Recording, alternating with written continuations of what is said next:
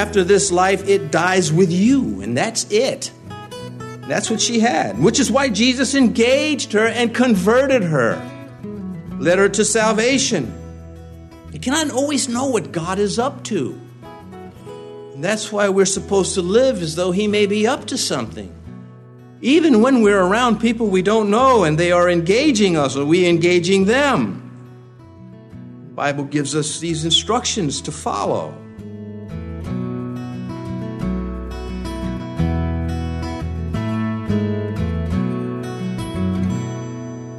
This is Cross Reference Radio with our pastor and teacher, Rick Gaston.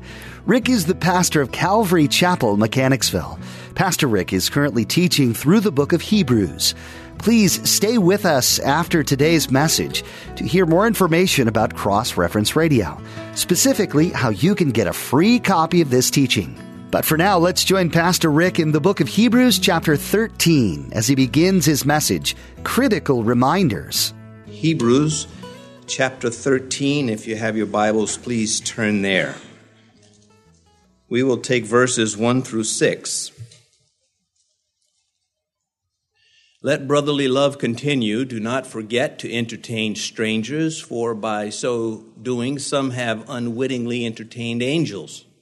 Remember the prisoners, as if chained with them, those who are mistreated, since you yourselves are in the body also. Marriage is honorable among all, and the bed undefiled, but fornicators and adulterers God will judge. Let your conduct be without covetousness. Be content with such things as you have, for He Himself has said, I will never leave you nor forsake you. So we may boldly say, the Lord is my helper. I will not fear. What can man do to me? Critical reminders, that is what the writer is now bringing to the front with these Hebrew believers. And for those of you who may not have been following along and understand what this Hebrew letter is about, these were Christians. They were Jewish. Ethnically, they were Jewish. They were Hebrews. And they believed in the Lord Jesus Christ. They were even persecuted for Christ. They ministered to those who were persecuted for Christ. And yet, it was beginning to pile up on them, the pressures of being a Christian in a society that was very much against Christ. And so some of them were thinking about going back to Judaism, perhaps to escape the persecution, to get away from being persecuted for whatever reasons. They were thinking about leaving Christ. And the writer, whom I believe was the Apostle Paul, writes to them and points out the superiority of Christ and the doom that follows those who abandon Him, who become apostates to Jesus Christ, how irreversible it will be. Well, he has taken up a large part of the letter with just these details. And now he has some critical reminders for them as Christians. He's treating them as Christians throughout this letter because they were Christians. And I hope you and I, when we are treated like adults by God, when we are treated like Christians by God, that we receive it and not push back against it, as unfortunately so many do. Truth throughout human history has often been overruled by self-will. What I want, more important than what truly is. Well, that's why there's a witness protection program. The gangsters, the bad guys, they don't want someone telling the truth about the crime they committed, so they look to eliminate the witness who is looking to tell the truth. Self-interest is flat out in conflict with God. That's why we try to order our lives to be interested in God, God-centered, Christ-centered. Jesus summed it up in His prayer. Nevertheless, not my will be done, but your will be done. We are those that want to be interested in what God has. But when we are only desiring to satisfy ourselves, whatever the cause, whatever the matter may be, it is an injustice before God. And the Bible deals with this through and through. And we need to deal with it. That's why we are ordered by God to attend the assembly, to receive the Scripture. As Paul wrote Timothy, give attention to the doctrine. Make sure you're preaching the Word. Now, that book of Judges we have in the Old Testament, most of us are familiar with this verse. It's repeated in the book of Judges by the writer because he's trying to emphasize the damage that this lifestyle of rejecting God, of living without His authority, of not being ruled by God, but overruling God by the flesh. He wants to emphasize the folly of this. And so he writes in Judges 17, verse 6, in those days there was no king in Israel. Everyone did what was right in his own eyes. Well, in these days, in some places, there is no church. Oh, there's buildings with people that go in, but many times they're really not interested in what Christ has to say. Everyone does what is right in their own eyes. Human beings come before God. Whenever that happens, it's a problem. That does not mean when God is first that human beings are treated as cattle or secondary elements in the universe. It's quite the opposite. That's why the Bible speaks so much about love. Everything good can be abused. That's the essence of sin, the abuse of something that is permitted. And maybe we'll get back to that. But in these days which we live, there is no God in the life of so many people. Everyone does what's right in their own eyes, and therefore what is wrong in the eyes of God. Well, the Bible is very careful about this. King Asa was a good king. We've been covering this going through Chronicles. And all of what I have to say has something to do with every single one of us. None of it is just Bible lecture. It has to do with our lives, how we think, because how you think has something to do with how you live. And if you get the life wrong, you may find yourself alienated from God. Well, King Asa, when he had come back from a victory, actually a little later on, a second time, one of the prophets approached him. He says, this is at the time when Asa was not following the Lord. He was a good king, but he goofed up towards the end of his life. And the prophet says, for the eyes of the Lord run to and fro throughout the whole earth to show himself strong on behalf of those whose heart is loyal to him. God is looking for people who are loyal to him. It takes a little time for God to vet us, to make sure that, not that he needs to know, he already knows, but so that we get to know that we are committed to him. And so these critical reminders, they have to do with those who are looking to be faithful to God. And the instruction of the Word is supposed to really help with that. How many Christians just uninterested in Bible teaching? They just want to be told everything's going to be all right, whatever that means. Again in 2 Chronicles, this time it's King Jehoshaphat, a good king, the son of Asa, the king I just mentioned earlier. And whereas in Judges it says in those days there was no king in Israel, everyone did what was right in his own eyes, Jehoshaphat took steps to make sure that wasn't the case while he was on the throne. He sought out teachers from the priests and the Levites to go and teach the people the word of God. And we read about it in 2 Chronicles verse 9 of the 17th chapter. There he says, so they taught in Judah and had the book of the law of Yahweh with them. They went throughout all the cities of Judah and taught the people. Because the consequences of living in darkness, spiritual darkness, should be unacceptable to every child of God. We are supposed to be children of light, the salt of the earth. We're not supposed to spend our energy avoiding the difficult things of Scripture. In those days, in the days of Jehoshaphat, there was a king who sought to do the right thing by God. He was determined to take his people from darkness. You say he taught them what? Taught them the ways of the Lord. Because to teach about God is to learn about man. We have a whole world outside these doors that want to learn about man from men. We want to learn from the one who made us, from the Creator. Outside these doors, there are many who spend their energy insisting that we're not created beings. Well, no time to take on that. It really is not a deep argument at all. We as Christians, when we consider these critical reminders from Scripture and then we consider how we fail, we're not to be discouraged when we fall short in spite of the teaching and the effort that we put into lining up to being in God's formation. We're not to be discouraged to the point where we don't function for Christ anymore, which is what Satan is trying to get us to do. If we take no credit in whatever victories we have in Christ, we give it all to Him, we have to be careful that we do not think it's robotic, because we know that through negligence we can mess things up. Therefore, we count. Each and every one of us count. We matter to God. We matter to the work being done. God's work can go on without you. If you don't serve the Lord, God says, I'll just get somebody else. It doesn't mean He doesn't love you. It just means He's going to get somebody else. And you miss out.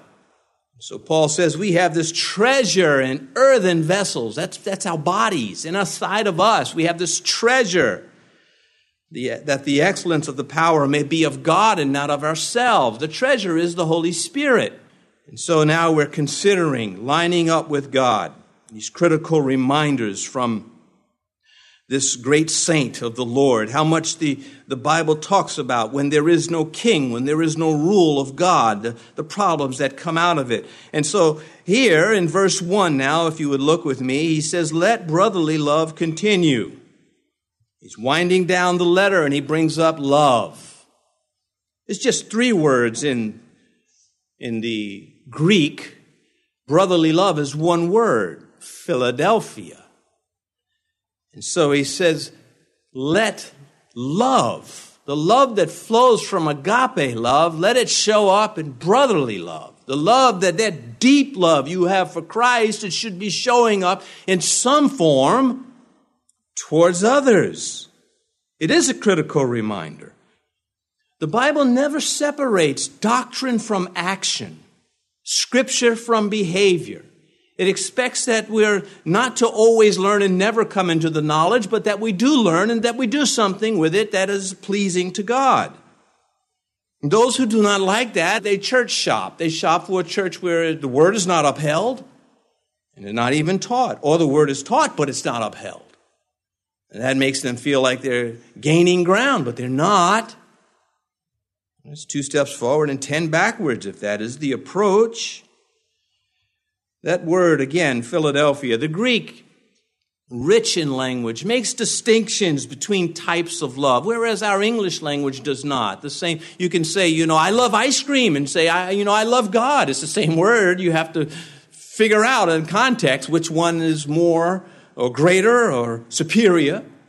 But the Greek helps us out with that. There's a love for romance. That can be certainly abused, but the romantic love, eros. There's family love, stroge. When the Greeks used their language and they said, I love my family, they'd use stroge. And you knew that this was the family they were talking about. Brotherly love, which is phileo, which has to do with just the love of things. Nothing wrong. It's very deep. It's not to be trivialized. When we call someone, say they have a PhD, a doctorate, that PH stands for phileo. They love whatever discipline they have invested themselves in. And so when he says, let Philadelphia, let brotherly love flow from you, it's not, it's just a secondary love. It's big. And Jesus asked Peter, do you have that spiritual love for me? That deep, highest love? Had Peter not stumbled before the question, he would have said, yeah, you bet your whiskers I have that love for you. But it was after Peter had been humbled and he realized that his sinful nature was a fierce opponent within him, a traitor within his own heart. And so he responded, Lord, you know I have great love for you, but I can't say I have the greatest love. I want it. I just can't get it. And that's why in the Greek, if you look at it in the Greek in John's gospel, where this exchange, this dialogue takes place, is Jesus, do you agape me? Do you have the spiritual love? And Peter says, no, I phileo you. I don't have the big stuff. I want it. Well, that describes all of us. Yeah, we have agape love for Christ. But sometimes we behave as though we don't, especially in our treatment of others. So this is a big part of the letter. This is holding them accountable to behavior. Let brotherly love continue. Don't abandon the faith. Stay in it and continue to love as Christ taught to love. Peter, when he wrote to the persecuted Christians, he was careful not to center all of his letter on, oh, poor thing. I don't want to make that humorous because I don't want to be under persecution and someone making humor about it. But I want to point out that there's more to our faith than just relief from whatever it is that hounds us. And so he writes, be hospitable to one another without grumbling. And the word he uses for hospitable has philo in it again. Be loving to one another and kind without grumbling. Well, I better love them lest somebody else find out I don't love them. J. Vernon McGee makes this comment. He says, we are to love not like brothers, but because we are brothers. That is true. We are to behave as though we belong to the family of God. Not just drink in the blessings of belonging to the family, but letting some of those blessings flow through us to others also. It's going to call for commitment, action. You're going to have to step up. If you insist on sitting on your hands, you won't be called off the bench. But if you apply yourself, you watch what God will do. I think there is a lot of brotherly love in this church. That won't stop immature Christians or people from objecting, because the immature really think love is a self-centered thing, and they measure love by what you give them and not by what they give others. So critical is brotherly love that when it is missing, everybody knows it. Jesus said, you're the salt of the earth. Without salt, there's no flavor. Something's missing without salt. Its absence is noticed. Its presence is then in demand. Well, it's the same with us, with how we behave. When love is missing, it's noticed. There's a demand for it. And think about the loveless things that have been done to you by someone else. Then think about the things that are loveless that you have done to someone else. And then think about the loving things you have done for others and others have done for you, how love flows from you. And then this exhortation, let brotherly love, is very important. Verse 2, if you look with me at verse 2, he's continuing with this. Everything he has to say is going to be built on those words. Do not forget to entertain strangers, for by so doing some have unwittingly entertained angels.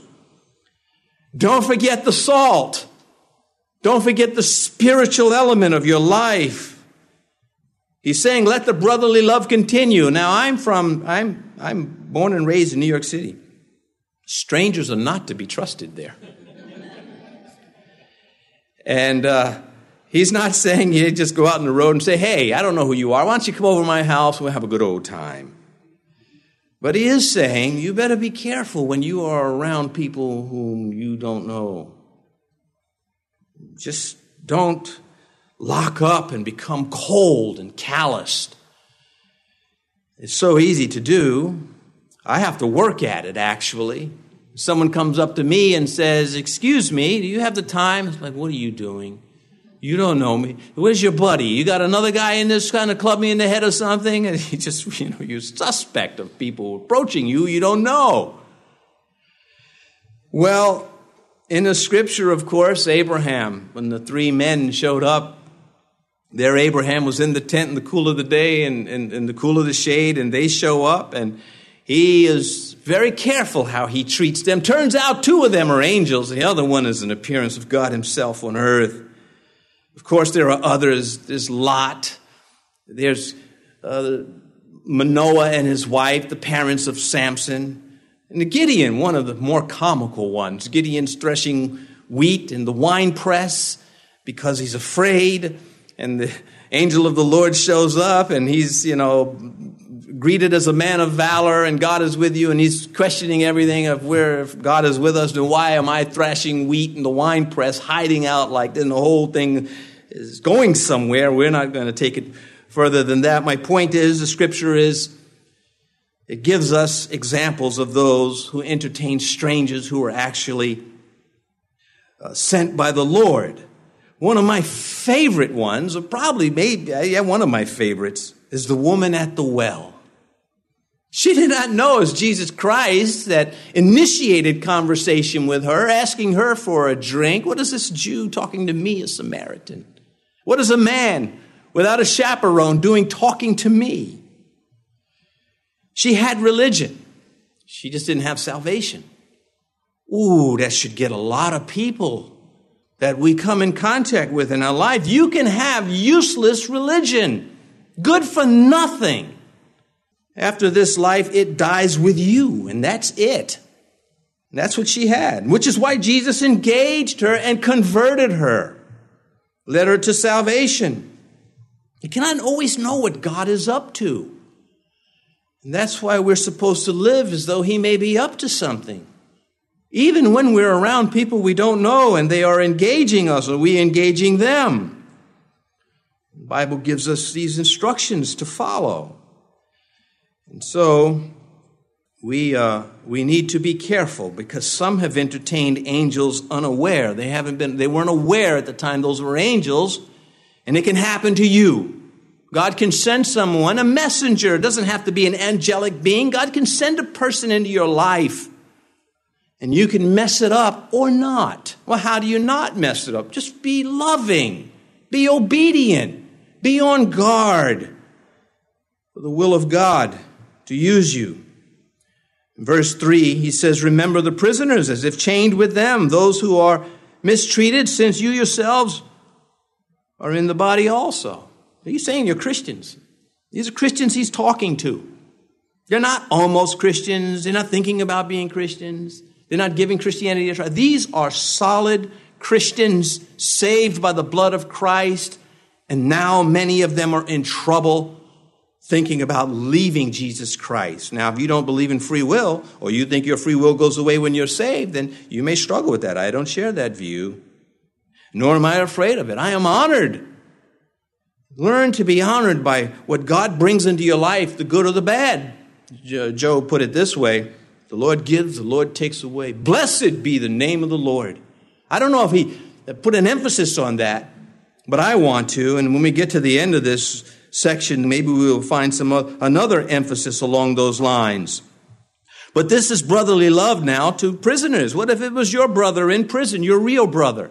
Maybe a brother that you love, because there are those that have brothers and they're not very close. But if it's a close brother, of course, you feel it. Well, the writer's not asking them to feel it. He's asking them to obey it. He's telling them, look beyond this life. Put yourself in their place.